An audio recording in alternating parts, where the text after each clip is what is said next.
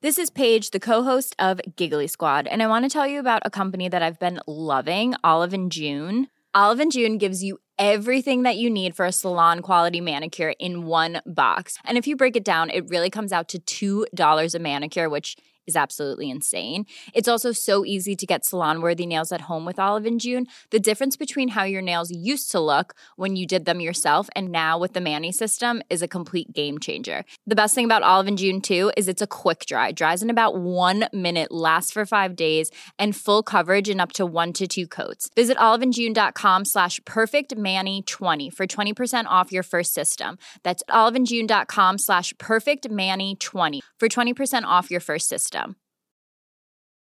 Hey, I'm Ryan Reynolds. Recently, I asked Mint Mobile's legal team if big wireless companies are allowed to raise prices due to inflation. They said yes. And then when I asked if raising prices technically violates those onerous 2-year contracts, they said, "What the f*** are you talking about, you insane Hollywood ass?"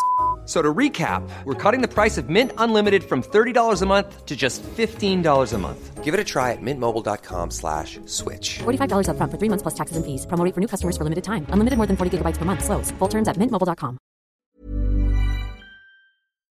Idag känner vi extra glädje över att ha IKEA som vår sponsor den här veckan. Sommaren börjar göra sig påmind och vi längtar ju efter att få göra i ordning våra uteplatser. Och precis nu i rätt tid så kommer IKEA med sina fantastiska utemöbler och dekorativa lösningar som låter oss skapa en personlig oas i trädgården.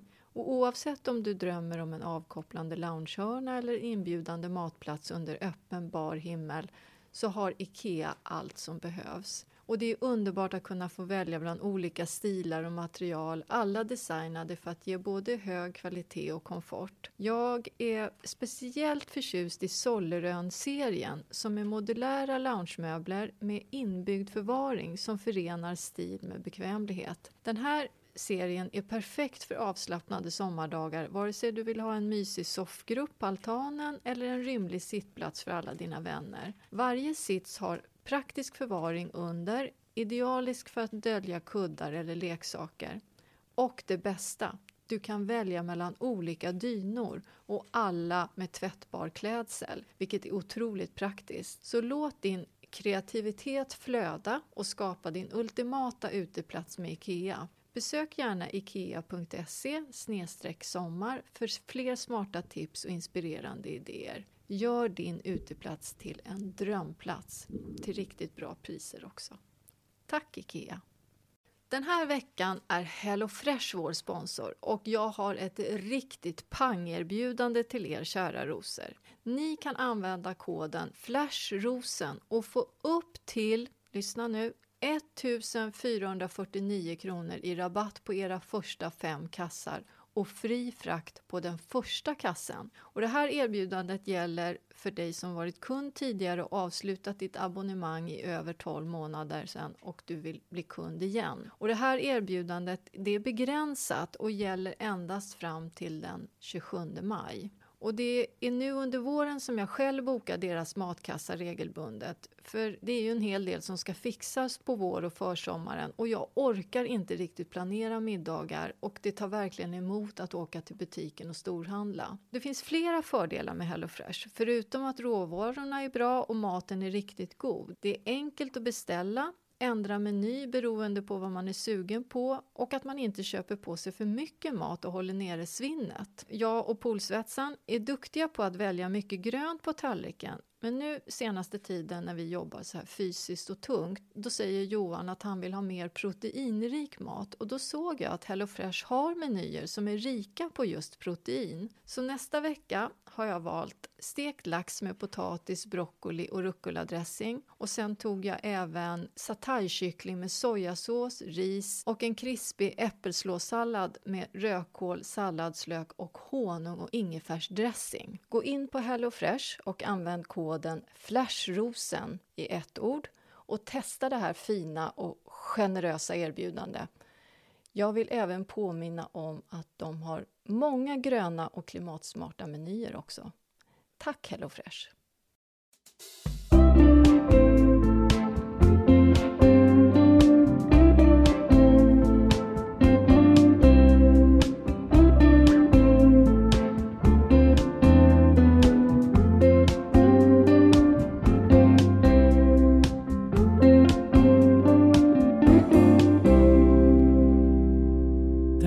klingar vignetten ut och vi klingar in. Eller hur skulle du beskriva ditt själsliga tillstånd så här efter påskhelgen? Vi har precis gått igenom det. Det är ju inte bra alls för mig just nu. Jag har ju den här torra perioden. Förut skyllde jag på fullmånen. Men nu är det åldern. Nu är det åldern. Du är inne i den torra perioden. För Alltså, och du menar inte väderleken då? Nej. Nej, den känner mig frid och fröjd med. Där kom värmen åter. Vad skönt. Känner du inte hur det spritter? Jo, det spritter lite här och var får man lov att säga. Men utom när det gäller vattnet. Alltså jag är lite nervös över att det inte regnar någonting. Att grundvattennivåerna är så låga och att det kommer bli en torr sommar. Ja. Och då menar jag inte kroppsligt. Nej, just det. För mig kanske det blir bägge delarna då. För det var lite det du var inne på. Ja, det var lite det jag var inne på. Nej, men det är helt okej. Men det där med brunnen är ju lite bekymmersamt. Vi har ju brunn på både här hemma i stan och på Öland. Och så pratar de om de här grundvattennivåerna. Och så ser man vart de har ringat in. Det är precis där vi bor. Nej. Hur har ni det på Dalarö? Ni har väl också brunn där? Ja, vi har en avsaltningsanläggning och varje gång jag kommer ut och allting fungerar så ber jag en glädjebön till alla gudar som eventuellt finns. Jag är hyfsat ateistisk, men i alla fall. Men i övrigt så tycker jag att det har varit en underbar växtvecka. Och påsk. Hur hade ni det på påsken? Jo, det var alldeles underbart faktiskt. Jag var lite trött för att jobba morgon på Nyhetsmorgon och sen på självaste påskafton. Men med stor glädje så hämtade jag upp spridda delar av släkten och stuvade in i min lilla bil och körde ut. Och där var min man som han har gjort så mycket så att jag måste verkligen ge honom någon fin present så mycket som han har fixat den senaste tiden. Men vi hade stor påskfirande med äggmålning och bubbel i solen. Sen så badade alla bastu och badade i vattnet, inklusive alla tonåringar. Och sen så åt vi stor påskmiddag och sen så hade vi quiz. Och nu vill jag musikquiz? Quiz eller? Nej, det var nämligen så här. Det uppstod borde vi inte ha ett quiz? Ja. Jaha, och så kom vi på, men okej, vi delar in oss 2 och 2 och så gör alla par 5 frågor var. Och så samlades vi över påsktårtan och sen så fick alla liksom, så tog vi en fråga taget så gick vi runt. Det blev 30 frågor sammanlagt, vi var ganska många. Och det var faktiskt svinroligt därför att det var allt ifrån Ruben 15 som tyckte att alla skulle veta hur lång världens längsta orm var till, underbart. Till papporna som tyckte att det viktigaste var vilka låtar som hade ordet London i text. Men du vet, så det var väldigt varierat alltihopa. Och de självcentrerade mammorna och mostrarna som bara ville ha frågor om sig själva som alla andra skulle svara på. Så det var väldigt olika. Det blev väldigt roligt. Ja, vad kul. Den där tror jag ska ta. Den kan vi ta till midsommar kanske. Ja, men just också att alla får liksom delta både med att ställa frågor och svara på dem. Mycket lyckat. Du ska inte fråga vilka som vann. Nej, okej. Det var mammorna och mostrarna. Var det så? Ja. Men de har ju levt alla längst. Alla blev skitirriterade. Ja, jag tyckte också att det var helt rimligt faktiskt att vi vann. Sen har jag ätit kanske 3 kilo godis också. Sådär ja, det var gott. Annars är det allmänt kaos. Vi håller på, vår bostadsrättsförening bygger balkonger så att vi har inget vardagsrum. Och katten är på land. Allt är stökigt. Men är stökigt. Jag försöker att det här är en övning i... Nu talar jag liksom den här stereotypen av en medelklassmänniska. Och jag har en känsla av att många av våra lyssnare också passar in där. Vi är ju liksom sitter i samma båt. Sådär. Vi tycker om att pyssla med våra hem. Och jag tycker inte att det är någonting att se ner på. Jag tycker det är någonting härligt. Om man har möjlighet. Och vi tycker om att det är ordning och reda och fint i rabatterna. Och ibland så vill man renovera köket. Och så det behöver man inte alls bli utskälld för. Nej. Och det är ju för att det är skönt med en viss form av ordning i livet när man ska liksom, när det är stressigt i övrigt och man ska prestera på jobbet. Sådär. Nu är allting kaos. Men det är jobbigt när det är kaos. Ja. Nej, men då försöker jag tänka att det är okej. Och det är en övning i att, ja. Hur länge ska det vara så då? Det är inte krig i vårt land. Nej, och det finns ett slut sant. Och då är det faktiskt ingenting att klaga på. Men tycker inte du ibland att när det är så extremt stressigt runt omkring, då måste det vara ordning hemma? Men vi har pratat om det tidigare. Ja. Och nu är det inte så. Nu är det... Då är det acceptans bara. Andas djupt och... Ja, verkligen. Nej, men alltså vi har det så bra så det går inte någon nöd på oss någonstans. Men det är lite stökigt, eller väldigt rörigt. Jätterörigt faktiskt. Jag vet inte. Då ska jag inte gnälla över torkan bara. Men det luktar lite illa. Ser också för att avloppet pajade också på påskafton på landet. Så. Igen? Ja, det var en fettpropp. Ja, men det har jag varit med om på Öland. Det är bara att ringa någon som kommer och blåser ut skiten. Alltså den är ju inte rolig den där fettproppen. Man undrar ju vad är det man har spolat ner i den där? Jag har ändå blivit ganska noga efter andra fettproppsproblem på andra ställen. Nej, men det här med gamla hus. Jag vet, men det är ju något charmigt med det också. Och det är ganska kallt är det ju också när man kommer ner till ett sommarställe. Kan jag ju... Ja, du har varit på Öland, berätta. Ja, men det var ju så kallt när vi kom ner. Jag hade ju tänkt så här att jag har ju varit lite snål, förstår du, med elen.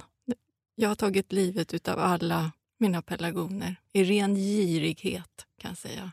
Du hade för låg värme. Jajamensan. Jag har ju en värdinna som sköter värmen där. Fick jag ju första elräkningen där. Jag höll på att svimma, så jag ringde till henne. Du måste sänka tempen i huset. Så hon har ju sänkt. Det var ju inte bra. För de var ju som slamsor, pelargonerna. Hur många pelargoner var det? Nej, det var inte jättemånga. 7, kanske 8. Och en ny kostar 150 kronor? Ja, så då tänkte jag... 7 gånger 150, det blir alltså 1050 kronor. Ja. Hur mycket rabatt fick du på elräkningen när du drog ner några grader? Ja, men det var nog en 500-ring där. Så att all together så har du gått back. Snålheten har återigen bedragit visheten. Betänk att jag äger en egen handelsträdgård, så det kanske råkar få med mig några hem. Annars tycker jag att det viktiga nu, vi för oss trädgårdsentusiaster, och nu riktar jag mig som en annan, vad ska vi säga, kejsare. Jag talar om mig själv i tredje person. Vi riktar oss till folket. Ja, vad vill du säga? Jag vill säga stresshantering. Ja. Jag har faktiskt varit duktig i och med att det här bygget, alltså det är så mycket stök i livet. Så här, jag kan inte dra igång de här 7 miljarder växtprojekten som jag egentligen skulle vilja nu. Nej, säger jag till mig själv. Nej, Jenny, sluta. Nej, du ska lägg tillbaka plantan i hyllan. Du ska inte köpa. Du förstår inte hur många gånger jag varit inne på olika handelsträdgårdar, din och andra, och bara klickat. Och sen har jag bara stängt ner sidan och tänkt nej. Nej. Det är du alltså, för jag kan ju gå in i de här systemen och se vem har lagt det. Det är jag. Och se, varför går de inte vidare? Så det beror på att du bara klickar runt. Men ibland är man i en fas i livet när man kan utöka, men det krävs det vattentillgång, det krävs vinterförvaring, det krävs att du har tid att ta hand om de här nya små projekten. Jag har inte det nu. Så nu är jag lite stolt över dig, för att det där tycker jag är klokt. Man ska inte köpa på sig en massa växter som man inte har plats för eller spontanhandla. Och det säger jag i ren respekt mot bland annat växterna. De vill inte komma till ett hem där det inte finns plats för dem och ingen ska sköta om dem. Nej, bra Jenny! Och sen blev jag också oerhört triggad för att på jobbet så låg det en fantastisk bok. Den heter Modern självhushållning. Och är skriven av Anders Udell och Alva Hedevall. De bor på någon gård utanför Uppsala. Och det här är som att kliva in i Mandelmann, fast 2 generationer under. Jag älskar det. Det är en liten karta över deras gods. Nej, det är inget gods. Det är en sån här trevlig gård där allting är liksom gjort enligt hållbara metoder och inget tjusigt, men rakt in i hjärtat. En och det är nyutgiven. hönsgården eller anker hade de visst. Och så är det, den är ny. Och så är det, de har bin, och så är det köksträdgården och växthus, tunnelväxthuset. Ja. Och barnens lilla liksom, lekhörna. Man känner sig där vill jag flytta in. Man liksom går med pekfingret och ser sig själv vandra runt där. Och de är så vackra och snygga och har skägg och långa kjolar. Ja, det med. Och de gör eget mässmör och olika oljor som de smörjer in sig med. Kanske det där sista hittade jag på. Jag vet inte riktigt faktiskt. Men det lät ju jävligt bra. Man tänker så här, det är så här skulle det vara. De går och lägger sig på kvällen och masserar in sig i egengjorda växtoljor. Det är det de gör. Men då handlar det om självhushållning. Och här, å ena sidan är det helt underbart. Å andra sidan så vill jag slänga bokhelvetet i väggen. Nej, det är en jättefin bok. Jag kommer titta och njuta den och säkert laga någon. Jag vill gärna låna den där. Jag kan beställa den själv faktiskt. Nej, men därför att det finns någonting motsägelsefullt i själva ordet. Och nu argumenterar jag inte mot dem i boken. Jag är helt säker på att de kanske till och med håller med mig här nu. Men det här var känslan som ändå själva konceptet alltid framkallar oss med, det här med självhushållning. Så hade jag besök av Farbror Grön som jag också älskar i programmet i lördags. alla ska odla. Det är som att alla ska sjunga. Nej, alla kan faktiskt inte sjunga. Men man får sjunga om man vill och tycker det är härligt att ge någonting. Men sen finns det också en poäng med att det finns de som är jättebra på att sjunga som gör det. Och andra är jättebra på att odla.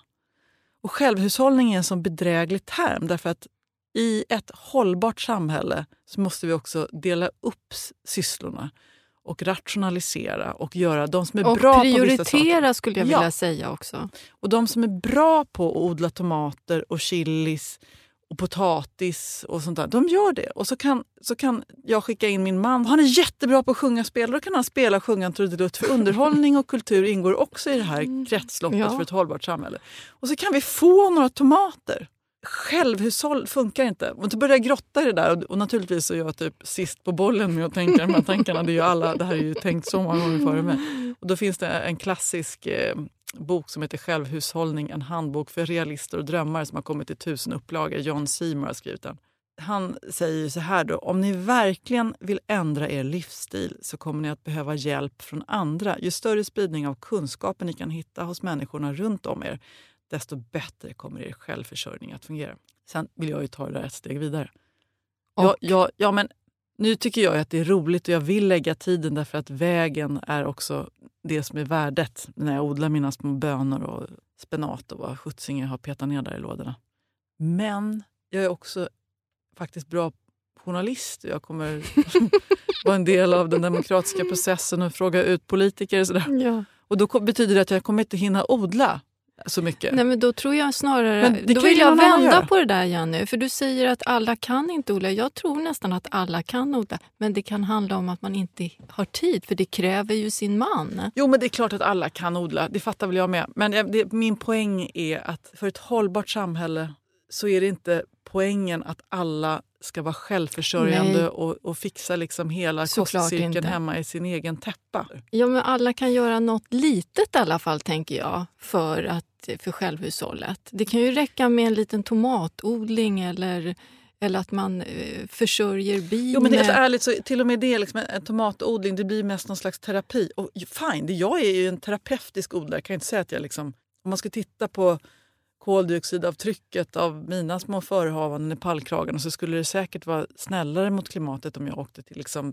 gården och gynnade dem helt enkelt. Ja, det är ju möjligt att det är så. Men jag vill ändå säga att jag tycker att om alla kan odla någonting så tycker jag att man ska göra det. Och det finns en pedagogisk poäng med det också, och som jag själv har erfarit, och det är att jag blir otroligt mycket mer försiktig med de råvaror som jag köper hem också. Eller hur? För att jag förstår vad som ligger bakom det på ett annat sätt. Så att, och det har säkert mer intelligenta människor förstått för länge sedan. Men jag ser ju ett enormt ökande intresse för att odla ätbart. Varenda kund som kommer in till mig nu ska ju ha sett potatis till exempel. Den strida strömmen har inte varit tidigare. Det har varit populärt. Det kan bero på att du har försökt marknadsföra det. Nej, jag har ju knappt sagt någonting om det. Potatis i hink? Ja, men det var inte. Det har vi fått en tips om här. Och det har jag provat själv faktiskt det här. Och jag förstår inte varför jag inte tipsade själv om det där. Men nu kom det i alla fall Madde i zon 2 berätta för oss. Hej, vill gärna tipsa om mer hållbart sätt att odla potatis som alternativ till massor av plasthinkar, eftersom ni pratade om det för några avsnitt sedan. Jag vänder ut och in på tomma jordsäckar, rullar ner kanterna och gör några dräneringshål. Sen kan man rulla upp kanterna allt eftersom man kupar på med jord. Tack för en ljuvlig podd, längtar efter varje vecka. Nu tog jag lite plus i kanten också. Det är inte klokt. Nej, och där såg jag också under hashtaggen Röda Vita Rosen-podden att en av våra lyssnare hade lagt upp, hon använde såna här gamla godisburkar, fyrkantiga, som hon tiggde då ifrån någon lokal affär.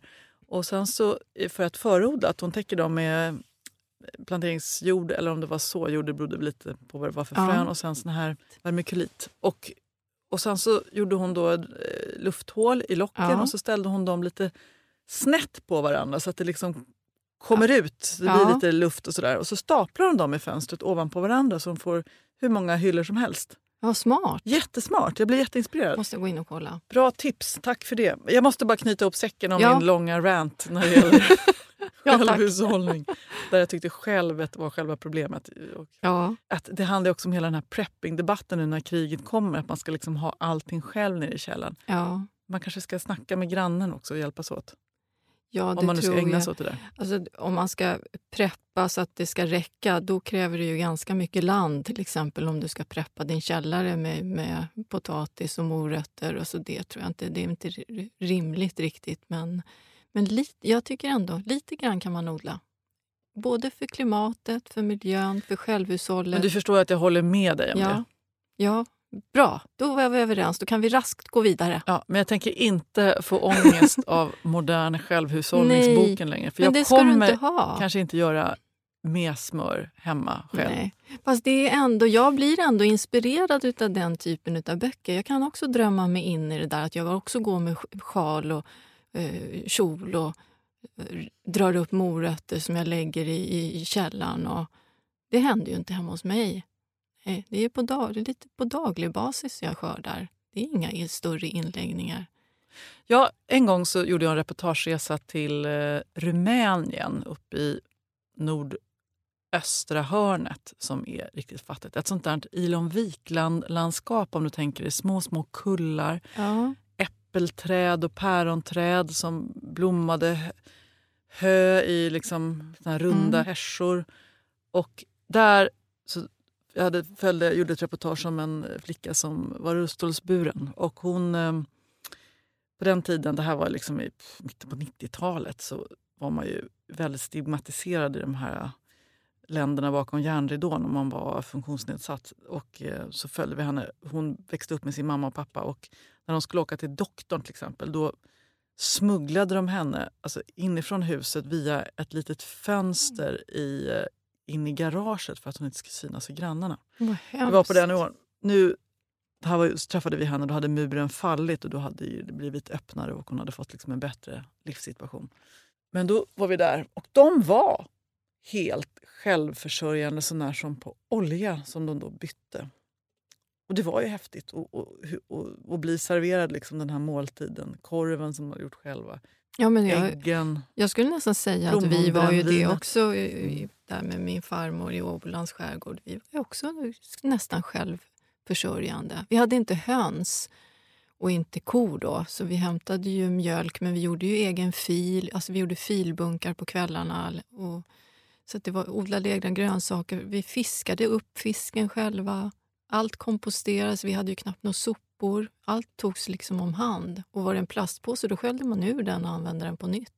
Det är ändå något skönt när man lever lite sådär. Så där lever jag lite ner på Öland. Då återskapar jag det här som jag var uppvuxen med där på Åbolands skärgård. Jag tycker att det livet är rätt skönt. Man har inte så mycket grejer och man tager vad man haver lite grann hela tiden. Man slängde ju aldrig någon mat, fanns ju inte på kartan. Man åt upp allt. Det är bra. Ja. Själv har jag ätit sill 5 dagar i rad nu kan jag säga. Och jag fick ingen sill. De tycker inte om sill, det här sällskapet som jag var med. Jag har lite kvar. Ja, kan vi ta en silllunch? Jag vill ha en liten nubbe också. Vi har också fått ytterligare ett mejl av mer allmän karaktär. Det här är från Erika med trädgård vid Dalälven som 4. Åh, vad spännande. Den skulle jag vilja se en bild på. Hej, och jag brukar lyssna i bilen när jag är på jobbresor och längtar hem till min trädgård och ni gör mig på bra humör. Det var ju skönt att det inte var tvärtom. Usch, vad tråkigt. Efter förra veckans avsnitt, 53, kom jag på ett namnförslag till Jennys kompostkvarn. Jag tyckte danskans rådjursgnafsning var så bra ord och visst lät det som att Jenny både gnagde och nafsade när hon återgav ljudet från sin nya trädgårdskompis. Mycket bra. Förslaget är att kompostkvarnen ska heta Gnafsan. Jag tycker dessutom att det låter lite som en rivig tant. Jag hade gärna köpt den själv, men vi måste lägga pengarna på en ny myggmaskin i år. Jag beklagar Erika, men en dag kommer en Gnafsan. Det var ett bra namn tycker jag. Jag tyckte också att det var och bra. då kan jag passa på, nu när Erika har föreslagit då Gnafsan efter vår tidigare lyssnare då, från Danmark. Hon är inte från Danmark. Är hon inte? Det är norska, så det är Oj då. rådjursgnafsning. Så var det så det var? Det var så jag skulle säga. Så jag ber om ursäkt att min skandinaviska är så usel att jag misstog norska för danska. Ja, det var tokigt. Dåligt till och med. Ja. Usch. Och här satt vi och skrattade i godan ro.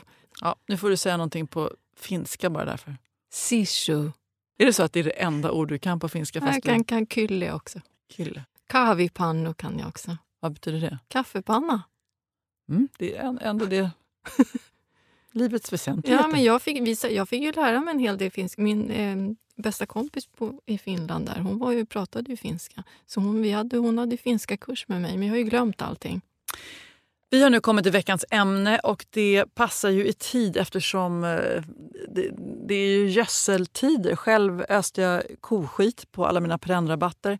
Det blev som att jag låg och målade en impressionistisk målning för att hela min skymningsrabatt, du vet alla tulpaner jag petade ner, de börjar ju komma upp. Ja. Och då vill jag ju inte bara hälla så här tjoffelibang koskit på dem och som det skulle hamna mellan bladen och sådär. Så då fick jag liksom sitta liksom och bre ut lite så här emellan. Det tog skitlång tid. Jag vet, men så får man göra. Vi fick ju apropå det en fråga från en person som ville vara anonym. Men det var ju på Facebook, så han var ju inte anonym. Ska vi läsa den? Det handlade lite om det där med kompost. En säkert dum fråga så här i vårbrukstider när det pratas om att jordförbättra och lägga på kompost i rabatterna. Läggs det bara på lite hejkon bacon eller finns det något uttänkt system för hur man gör? Och hur mycket ska man lägga på? Ska det myllas ner eller räcker det med att lägga runt plantan? Nu har jag slängt ut lite slarvigt över plantorna. Kvävs de om de börjar titta upp? Exakt, bra fråga. Ja, har för mig att en hosta mådde sig så där efter förra årets lite styvmoderliga behandling. Ja, men då är det ju så här att om det var så att de här hosterna tog lite illa vid då vid förra kompostbehandlingen, så kanske det var så att den här komposten inte var ordentligt brunnen. Den kanske var lite för färsk. Och då brände han de här späda bladen. För hosta eller funkia, de har ju lite så här vattensköra blad. Så jag tror att det handlade om det. Men det är klart att man får ju pyssla lite precis som du, Jenna. Att man får lägga lite snyggt och fint. Och speciellt om det är späda tulpanblad, då får man ju... Men nu får jag ju dåligt samvete för jag orkade inte riktigt. Det var inte så att jag... Har du täckt dem helt och hållet? Nej, inte tulpanerna, men det var alltså mina steppsalvor började komma upp pytte men de lite. Brukar komma igenom, så så att det är ingen fara. Vad var det med myskmadran? Bara tjoffade jag de på kommer. Också. Ja, det var mycket där igenom. Som fick stryka med. Men sen kan ju kompost se lite olika ut, så det går inte riktigt att svara på om det finns något uttänkt system. Jag har ju en väldigt våt komposten som jag tömmer ur varmkomposten, så den blandar jag upp med lite jord innan jag strösslar ut den. Jag hade köpe i säck, vilket leder oss in på den fråga som är aktuell för veckan. Och vi ska alldeles strax ringa upp vår gäst. För det är ju ungefär 2 år sedan som den här stora gödselskandalen avslöjades. Och det var flera odlare som upptäckte våren 2020 att främst tomatplantorna fick missbildade blad. De växte dåligt, de gav inte någon skörd. Och då visade det sig att gödslet innehöll rester av 2 bekämpningsmedel. Det var aminopyralid och klopyralid. Och de här används ju då i jordbruket för att bekämpa 2-hjärtbladiga ogräs. Och används främst då när man odlar spannmål och sockerbetor. Och bakom det här avslöjandet stod odlaren och författaren Lena Israelsson som vi nu har med oss på telefon. Hej Lena! Ja, tjena. Hej! Ja, det var ju 2 år sedan du gjorde det här avslöjandet eller förde upp frågan i ljuset. Vad vet du Lena om innehållet av pyralider i gödslet idag? När det gäller flytande näring så tvingades man ju till slut dra tillbaka dem. Så i livsmedelsaffärer och överallt där de säljer flytande näring till krukväxter med mera är det mest konstgödsel nu. Så där finns det inte. Men det finns i hönsgödsel, kogödsel och det spelar ingen roll om det är pelleterat, torkat, faktiskt färskt också. Och där kan man säga att det är business as usual. Alltså jag hade hoppats att de antingen skulle dra in det eller märka det på något sätt. Jag vet inte, men det säljs som vanligt utan varning. Så att i synnerhet pelleterad hönsgödsel är ju ganska stor risk. Men är det någon skillnad på hur pyraliderna då påverkar när de finns i flytande gödsel eller de här andra formerna som du lyssnar på? Nej, det är absolut samma. Det är bara det att i den flytande så var det var gjort av vinass. Och vinass är en restprodukt från sockerbetor, så det var ju mycket koncentrerat.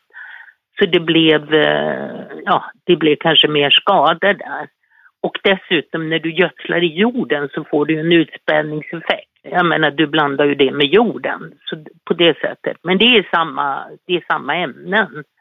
Pyralider är ju liksom det aktiva ämnen i några olika bekämpningsmedel. Hur snabbt märker man att jorden eller gödslet har pyralid i sig? Ser man det direkt?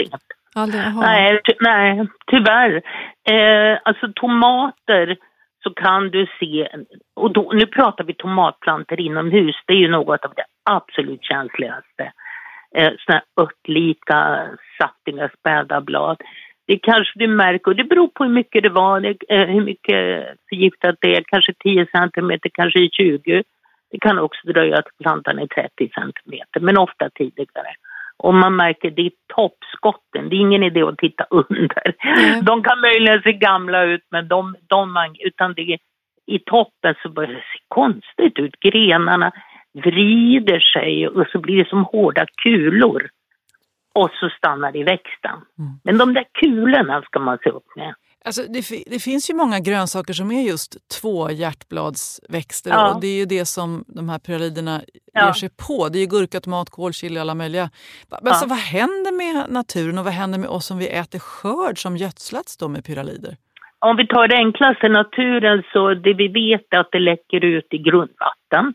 Och man mäter det där i jordbruksbygder och då kan man se att det är väldigt ofta, men under gränsvärden. Där finns det nämligen gränsvärdet. När det gäller vad vi äter så kan jag säga att det vill inte jag yttra mig om, för alltså det har ju gjorts mycket forskning och Livsmedelsverket har ett gränsvärde. Men det är för livsmedel, och så mycket kan vi säga att det påverkar inte människor som det påverkar växterna. Jag tror personligen absolut inte att det är farligare än andra godkända bekämpningsmedel. Och det är ju sant alltså att de här gränsvärdena, de funkar. Problemet med bekämpningsmedel är att vi får i oss en hel cocktail av bekämpningsmedel. Och det är ingen som mäter de gränsvärdena. Vi har ju bara gränsvärde för varje enskild, inte för... Ja, du tänker att vi borde ha någonting som mer mäter vad vi får i oss? Liksom, ja, men det kan ju ingen... Det är ju så otroligt mycket svårare. Och därför så är det inte så att jag menar att är det under gränsvärdet så då är det lugnt. Det är aldrig lugnt att vi får i oss så mycket olika bekämpningsmedel. Har du någon förståelse för att jordbruket ändå behöver användas av de här bekämpningsmedlen? Nej. Det ska inte vara arrogant. Det är klart jag har respekt för bönder och allt det är ju självklart. Men alltså det är inget absolut livsviktigt bekämpningsmedel. Från några bönder har sagt men det är jättesvårt att bli av med baldersbrå om man inte har pyralider. Och på LRF så sa de senast att det har att göra med resistens. Alltså att jordbruket behöver många bekämpningsmedel för att det inte ska bli resistent och liksom förlora effekten. Och det tycker jag är ett ganska tunt argument. För när pyralider försvinner kommer det genast ett annat istället. Och det avvecklas. Bekämpningsmedel har gjort.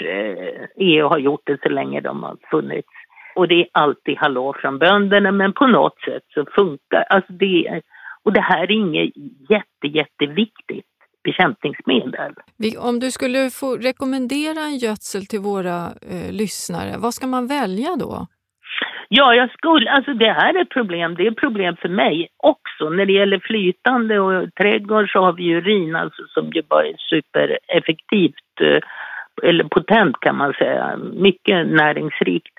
Alltså de stora företagen, tyvärr, de har inte kommit med så mycket. Men det är en del småföretag som har kommit med fermenterade produkter till exempel. Sen finns det, om man vill ha något som är som hönsgödsel, då finns det animaliska, ekologiska, och de är verkligen ekologiska. Det finns en som heter allgödsel, det finns en som heter granngårdens grönsaksgödsel. Det är de som yrkesodlarna använder, som de nu har gjort i liksom förpackning för fritidsodlarna. Alltså där har du rikligt med näring. Och sen har vi ju, alltså mycket kan man ju, det beror lite på hur man odlar, men jag menar gräsklipp. vad överträffar färsk gräsklipp? Jag tänkte precis säga det. Det använder jag väldigt mycket. Ja, men det är ju för du förbättrar jorden samtidigt. Så att det är ju, alltså gräsklipp, urin, otroligt bra näringsmedel faktiskt. Och det håller ju också fukten i jorden. Ja. Och så slipper man ha någon suren som måste kratta också. Ja. Nej, men det är suveränt. Förresten, något som är positivt, det är att jord, många har ju trott att alla produkter med jord, såjord, blomjord, plantjord, absolut att de innehåller lite pyralider. Det måste de nästan göra eftersom det innehåller hönsgödsel ofta. Men det blir sån utspädningseffekt så att det ger inte skador. I de analyser som har gjort, jag tror det är 10-tal slumpmässigt, så man kunde inte mäta om man såg inte heller skador på växter.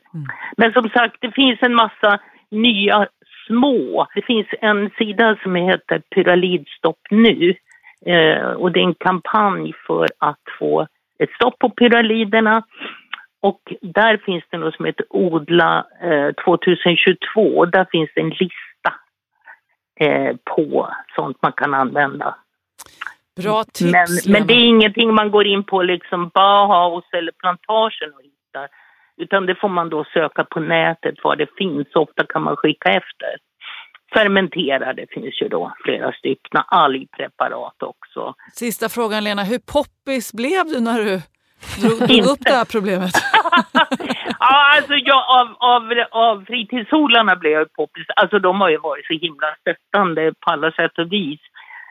Men branschen med flera, alltså nej, jag var inte poppis och de var inte snälla. Men jag tycker nog att det har blivit ett helt annat tonläge. Men det beror ju också på att den opinion som jag väckte, då hakade fritidsodlarnas paraplyorganisationen hakade på där och började göra analyser, och Ulf Nilsson, en hortonom där, började skriva faktarapporter av en kaliber som inte finns någonstans i Europa och som vi också har skickat till EU. Så det var liksom den kopplingen blev ju, och då när det fanns så mycket, det gick ju till slut inte bara att mörka. Konsumentmarknaden fungerar helt enkelt. Lena, tack för att vi fick tala med dig så att vi också kan vara delaktiga i att sprida kunskap om pyraliderna. Ja. Tack själv. Lycka till med ditt fortsatta arbete. Ja, och som sagt, gå gärna in alla som lyssnar på Pyralidstopp nu. Stort tack, Lena. Och lycka till med vårens odlingar. Ja, jag är på lotten nu. Ja, vad härligt. Ja, det är skitbra helt enkelt. Okej. Tack så mycket. Ja. Hej. Hej då. There's never been a faster or easier way to start your weight loss journey than with PlushCare. PlushCare accepts most insurance plans and gives you online access to board-certified physicians who can prescribe FDA-approved weight loss medications like Wegovy and Zepbound for those who qualify. Take charge of your health and speak with a board-certified physician about a weight loss plan that's right for you. Get started today at plushcare.com/weightloss. That's plushcare.com/weightloss. plushcare.com/weightloss.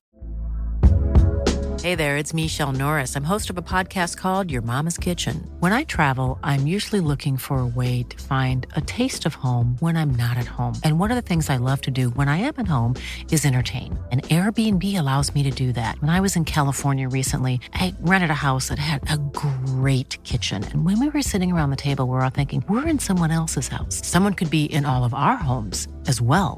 If you have a home, but you're not always at home, you have an Airbnb. Your home might be worth more than you think. Find out how much at airbnb.com/host. Den här veckans avsnitt är sponsrat av IKEA och vi är så tacksamma för deras stöd. Med sina smarta förvaringslösningar och stilfulla dekorativa koncept gör IKEA verkligen vår vardag både enklare och mer estetiskt tilltalande. Nu sommaren är antågande och solen som börjar stråla extra tidigt på morgonen gör att man kan ju verkligen känna suget efter att avnjuta sitt morgonkaffe utomhus eller på balkongen eller uteplatsen. Ja, det är ju nu som man vill ge sin utomhusmiljö lite extra kärlek för att maximera mysfaktorn. Jag vill tipsa er om ett soltak. Det är ett segel som IKEA har som heter Dyning som är 3x2 meter. Jag upplever att det blir väldigt skön stämning när man spänner upp ett sånt segel över uteplatsen. Det ger vacker skugga och sen så när vinden drar sig lite i seglet så tycker jag att det skapar en stämning lite som att man är ute på sjön. Så kika gärna på det här för att få det här extra solskyddet över uteplatsen, balkongen eller kanske bara en hörna i trädgården som man spänner upp det här seglet. Besök gärna Ikeas webbplats för ännu fler smarta tips och inspiration för att skapa er dröm utomhusplats och till riktigt bra priser också. Tack Ikea! Den här podden är sponsrad av Gardena och som ni vet så har jag arbetat med Gardena i många år och jag älskar verkligen deras högkvalitativa produkter. Jag använder dem i min trädgård när jag beskär buskar och träd och de har också en massa smarta bevattningslösningar som gör det enkelt och smidigt att vattna min trädgård som ibland kanske är lite för stor. För jag har ju både växthus, stora odlingslådor, sen har jag 3 terrasser med kanske lite för många krukor också. Gardena är det största märket inom bevattning i Europa och här räknas varje liten vattendroppe. Och därför är deras produkter både smarta och vattenbesparande för alla typer av trädgårdar. Jag har till exempel deras smarta mikrodrippsystem i mitt växthus och även i mina pallkragar som jag styr via en app. Väldigt smidigt, speciellt när jag är på Öland. Om ni har en balkong eller krukväxter som kanske inte kan lämnas nu om ni planerar att resa bort i sommar, då har Gardena olika mikrodrippsystem, alltså en droppbevattning som är anpassad just för mindre ytor och det räcker ungefär till 15 plantor. Och de här små systemen, de kan jag verkligen rekommendera för de är enkla att montera ihop och sen går det lätt att skruva det här systemet så att dropparna är anpassade precis så att varje växt får den fukt den behöver. Gå in på gardena.se. Där finns massor av olika prisvärda bevattningssystem och jag är säker på att ni kommer att finna någonting som passar just ditt behov. Tack Gardena! Jag har faktiskt ställt ut en jättestor hink som jag pinkade. Nu gjorde jag det kanske främst därför att avloppet gick sönder. Jag tänkte att den kan ju stå kvar där resten av sommaren. Ja. Så får vi bra gödsel. Jag har inte börjat pinka ut ännu. Lite kyligt kanske om Fiffi just nu. Äsch. Ett annat tips är ju också faktiskt apropå det där med gräsklipp. Nu om man fortfarande inte har klippt ner sina fjolårsperenner. Att börja liksom ovanifrån och klippa lite i taget. Och sen så låta skrufset ligga kvar i rabatterna. Ja men det gör jag. Och så brukar jag lägga på lite kompost ovanpå där. Det är suveränt bra. Så det är lite som no-dig. Man gräver inte, man bara bygger på. Jag kan säga att jag har varit lite dålig på det. Utan jag förstod det lite för sent. Ja. Men alltså, nästa år, jag kommer bygga mina rabatters jordmån så vackert. Jajamensan. Vi har fått väldigt många frågor. Den första kommer från zon 3 i Södermanland. Eller Sörmland som man också kan säga. Hej fredagsvänner, det är väl själva tusan så stolt för 2 veckor sedan att min nysatta i oktober buxbomshäck fått så många nya fina skott. Vad händer? Jo, råkade fara till fjälls och när jag kommer hem så verkar de ha frusit. Vad göra? Vänta, klippa bort? Frågetecken. Då ser jag på bilden som du har skickat att skotten ser väldigt gulaktiga ut och jag tror att du har rätt, de har nog frusit i topparna. Så de kommer att torka in så småningom. Så du kan klippa bort det där som har blivit gult och så småningom förmodligen kanske redan brunt nu när vi spelar in det här. Men det kommer att komma nya fina skott underifrån. Så att jag tror inte att hela buxbomsplantan har dött utan det är topparna som du skriver.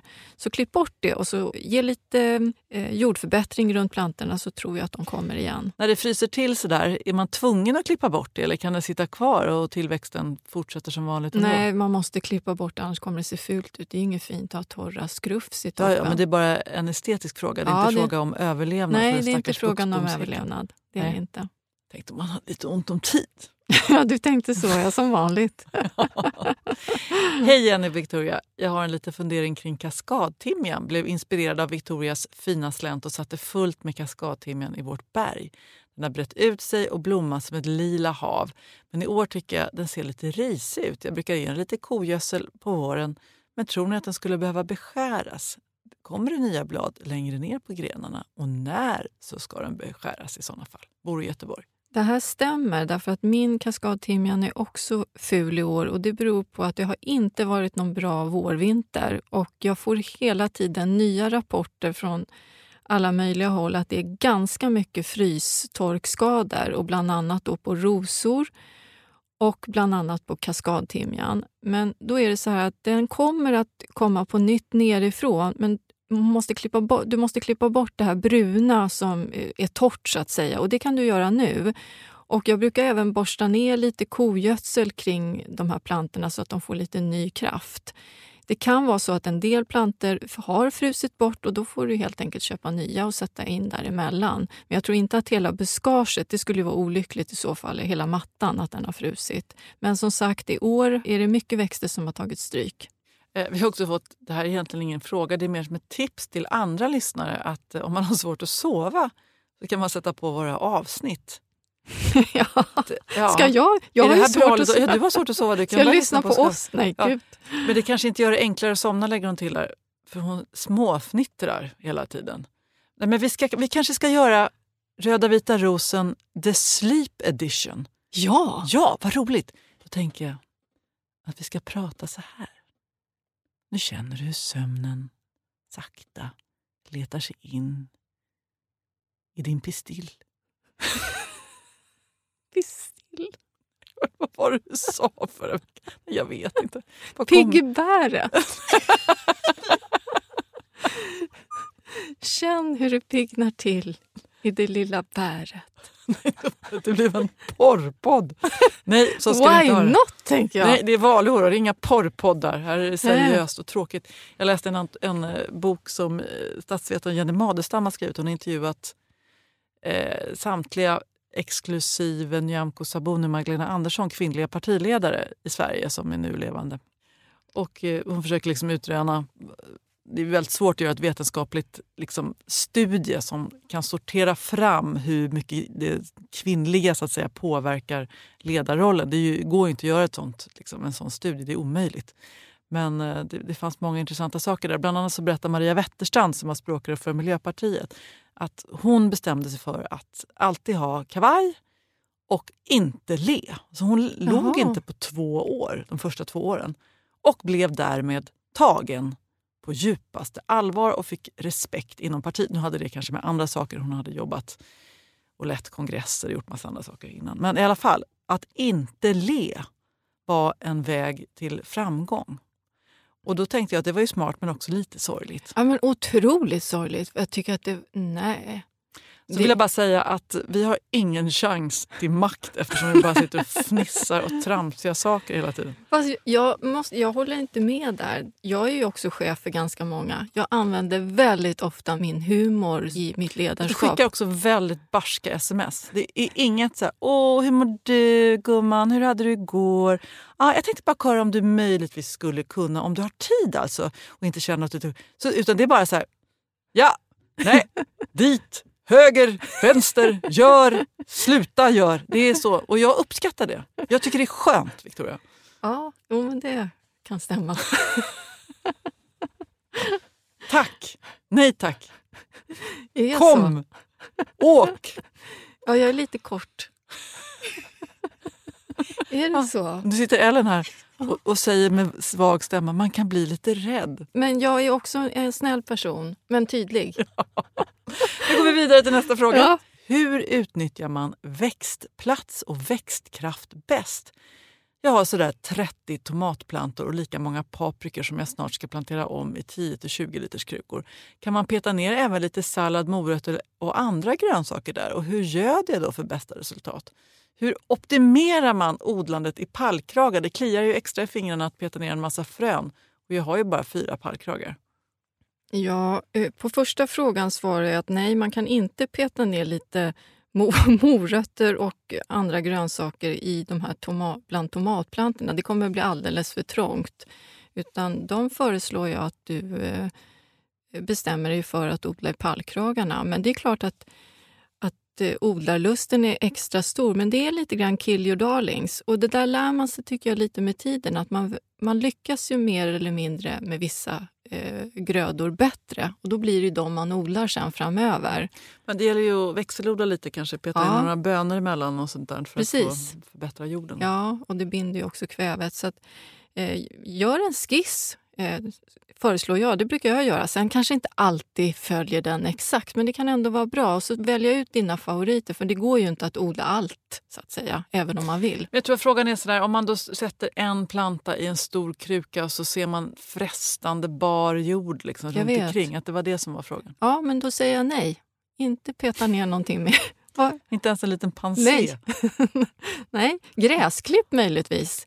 Perfekt. Håller fukten och ger näring. Punkt. Okej. I hear you. Elisabeth bor i zon 5-6 och köpte en alpklematis förra sommaren. Hon har planterat den i en stor gammal kopparkittel vid stugan i Leksand där den klättrar upp för en hög stolpe. Under vintern har hon bäddat in den i bubbelplats och säckväv. Nu tittade hon till den i påskas och såg till sin förtjusning att den har fått små knoppar. Min fråga är nu, vågar jag lyfta på vintertäcket när ska jag börja vattna? Jag tror att du vågar flytta på vintertäcket, men det är klart att ligger solen på där och de här knopparna slår ut och så blir det en riktigt kall natt. För nu pratar vi ju Leksand, det är ju lite kyligare där än här. Så att jag skulle nog ändå ta bort det här vintertäcket. Men kommer det några riktigt kalla nätter så kan hon ju svepa över någonting just om nätterna. Men nu verkar det här vara någon slags sommarboende eller fritidsboende. Nej, men jag skulle ta bort det. Alpklematisen är tålig rackare. Det heter ju alp som prefix. Vad sa jag då? Nej, du sa precis rätt. Ja. Jag tänkte bara att det jag trodde du rättade mig som vanligt.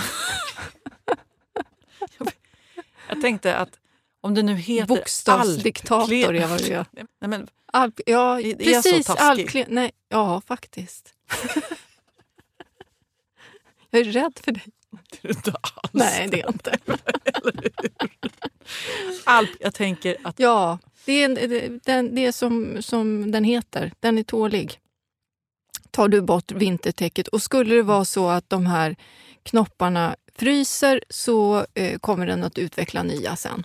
Jag lägger till en fråga där apropå det där med vattning. För det har ju du varit tydlig med att lära oss att vattna icke när bladmassan inte är utvecklad och kommer att dränka växten. Fråga, min lilla dyrbara trädpion som står där som har överlevt. Men den har ju någon slags alien-liknande tentakler som liksom växer. Och de börjar ju liksom leva, men det är ju inte bladmassa. Nej, men då ska du vara försiktig fortfarande. För att den utvecklar sig i sinom tid i lugn och fin takt och styrs mycket av ljuset. Så att den kommer att utveckla sig vare sig den får vatten eller inte, det kan jag lova dig. Jag är så glad att du satt den där trädpionen. Visst var det ett bra tips från mig? Fast jag måste, tror jag, plantera ut den på friland. Nu står den ju i en stor kruka. Men ska du inte ha kvar den i kruka? Det är fint att ha trädpion i kruka. Det blir som ett litet bonsai-träd. Det blir som en gråmalm, den lever inte kan jag säga. Död eller levande? Död, typiskt död faktiskt. Ja. Jaha, du är helt säker. Nej, den får stå där ett tag till, men den är jävligt död. Min vinranka är död. Jag ska inte sätta fler vinrankor. Nu har jag hållit på med det här. Varför gör jag så här? Nu är det så sorgligt. Samma med bedlejan. Den är ju stendöd. Torr som fnöske. Fjärilsbusken? Ja. Vad tråkigt. Det är den tredje. Jag hade väldigt mycket citronfjärilar som fladdrade runt alla lökar. Hade du det? Gud vad fint. Det var väldigt fint. Victoria, vi har kommit till Trädgårdsmästarens kalender och du vill slå ett slag för nässlor. Dels kan man ju ta nässlor, men då kanske de ska vara lite större och lägga i vatten och så använder man det och gödsla med. Men de här pyttesmå, de är ju goda. Vad gör du av dem? Jag har aldrig gjort något med dem där. Du har ju lagt in ett recept. Jag vet, jag skulle ha läst på men jag har glömt bort det. Berätta om receptet. Nej, jag kan inte. Jag vet inte hur man gör. Men man kan ju göra massa saker med nässlor. Jag har gjort nässelsoppa en gång. Det kanske är helt fel. Men jag gjorde typ som att jag skulle göra en vanlig spenatsoppa. Jag fräser lök och vitlök i olivolja. Kanske en klick smör. Sen tjoffar jag ner alla nässlor jag kan hitta. De små, späda. Hur plockar du dem då? Med händerna. Hur plockar du dina nässlor? Men jag tänker att har du handskar? Sticks de? Bränns de? Jag har handskar. Ja. Fast de små sticks ju inte så mycket. Nej. De stora kan jag däremot en annan gång berätta om grymma barndomsminnen när man störtade rakt in i olika nässelsnår på torpstället. Ja. Fy! Ja. Bubblan! Hur som helst. Och sen så spär du på med lite hönsbuljong. Och kanske en skvätt vitt vin. Så får du koka upp. Och sen tar du fram din stavmixel. Och så bara, vill du göra lätet för en stavmixel? Exakt.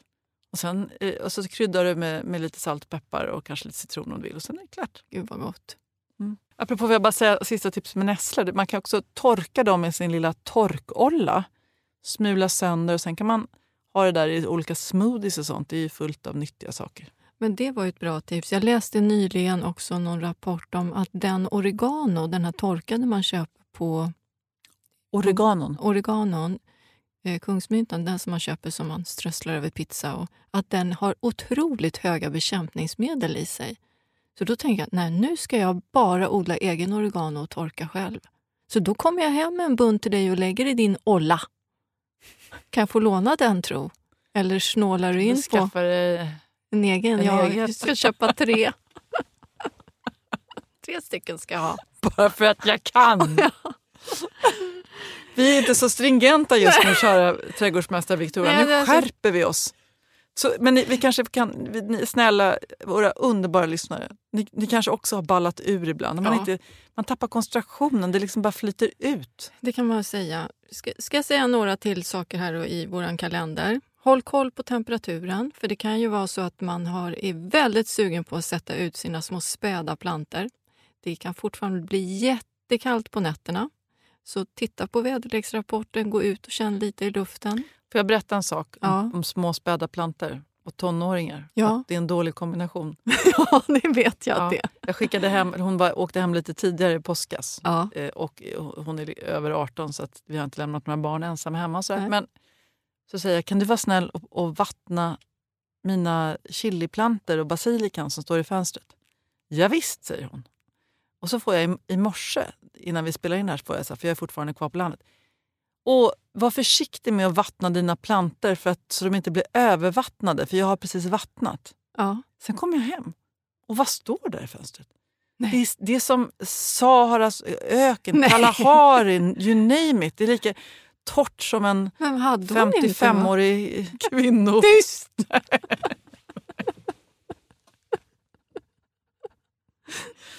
Men då fuktade jag till det.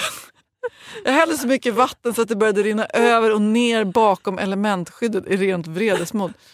Och sen så blev jag snäll och tänkte att det inte är så lätt för henne att veta vad som är. Men jag tänkte att man måste lära sig skilja mellan vått och torrt. Ja, det kan du fråga mig om. Förlåt, trädgårdsmästarens kalender. Jo, eftersom det har varit då så otroligt mycket vinterskador och många skickar så mycket bilder på allt möjligt och frågar vad tror du om den här? Och det är ju ganska svårt att svara på, skulle jag säga, om man inte är på plats och kan känna efter. Men då kan man, ett litet tips är att skrapa i barken eller klippa en liten kvist och så är det grönt där under. Då är det liv i dem. Och går det riktigt trögt för växten att den inte riktigt vill utveckla sina blad, då kan man trä över en stor plastpåse. Knyta om så att man gör som ett litet miniväxthus kring busken, rosen eller trädkronan. Och så klipper man några hål så att det kommer in luft. Och då blir det som ett litet drivhus. Och då kan de ibland orka utveckla nya blad. Så man kan hjälpa till lite på den vägen. Men det är inte helt säkert. Och sen så finns det ju det här med, det har vi pratat om tidigare också när det gäller buskar och träd som står i kruka. Hur man ibland måste beskära rötterna. Hur vet man det? Ja, men det brukar man ofta kunna se då året innan att man behövt vattna extremt mycket. Att de slokar väldigt snabbt är ofta ett tecken på att de står för trångt. Och vill man inte att ett träd eller en buske ska bli större, då kan man ta upp dem i krukan nu och beskära rötterna så att man minskar ner på rotsystemet och sen så plantera om dem i ny jord i samma kruka. Hur gör du då när du beskär rötterna? Jag tar upp hela konkarongen. Nu kan man behöva lite hjälp för om man stora träd som jag har. Men det händer att jag har lyft upp ett sånt ur ett ekfat. Och då tar jag en såg och sågar runt rötterna. Det går alldeles utmärkt. Men man måste göra det alltså tidigt innan de börjar utveckla sina blad.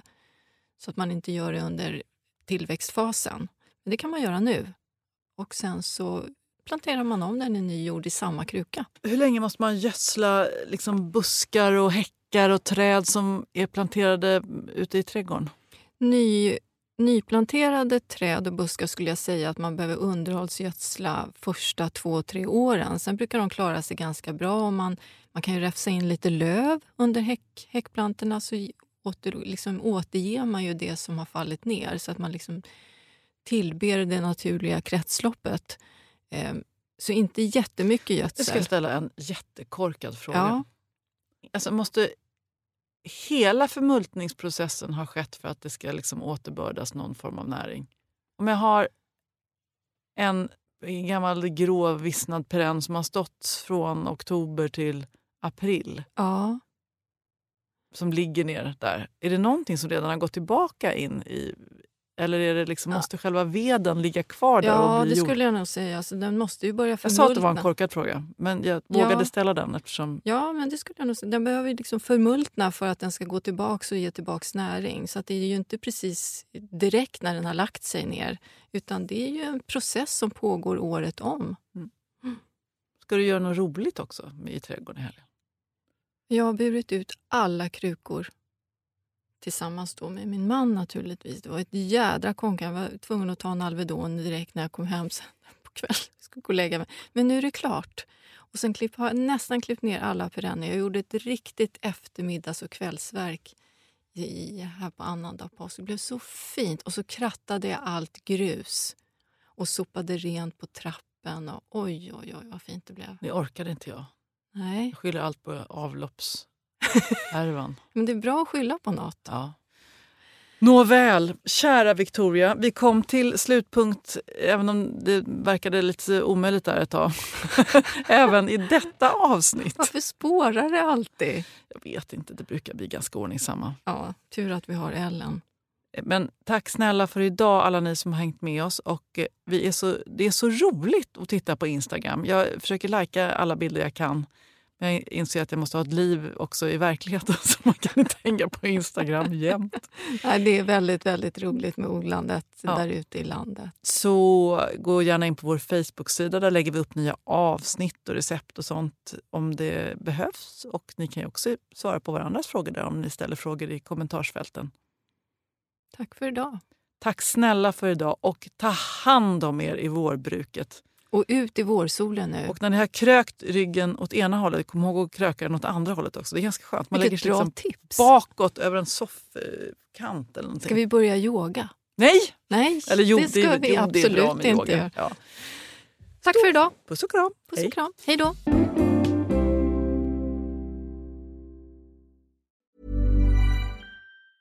Ever catch yourself eating the same flavorless dinner 3 days in a row? Dreaming of something better? Well, HelloFresh is your guilt-free dream come true, baby. It's me, Keke Palmer.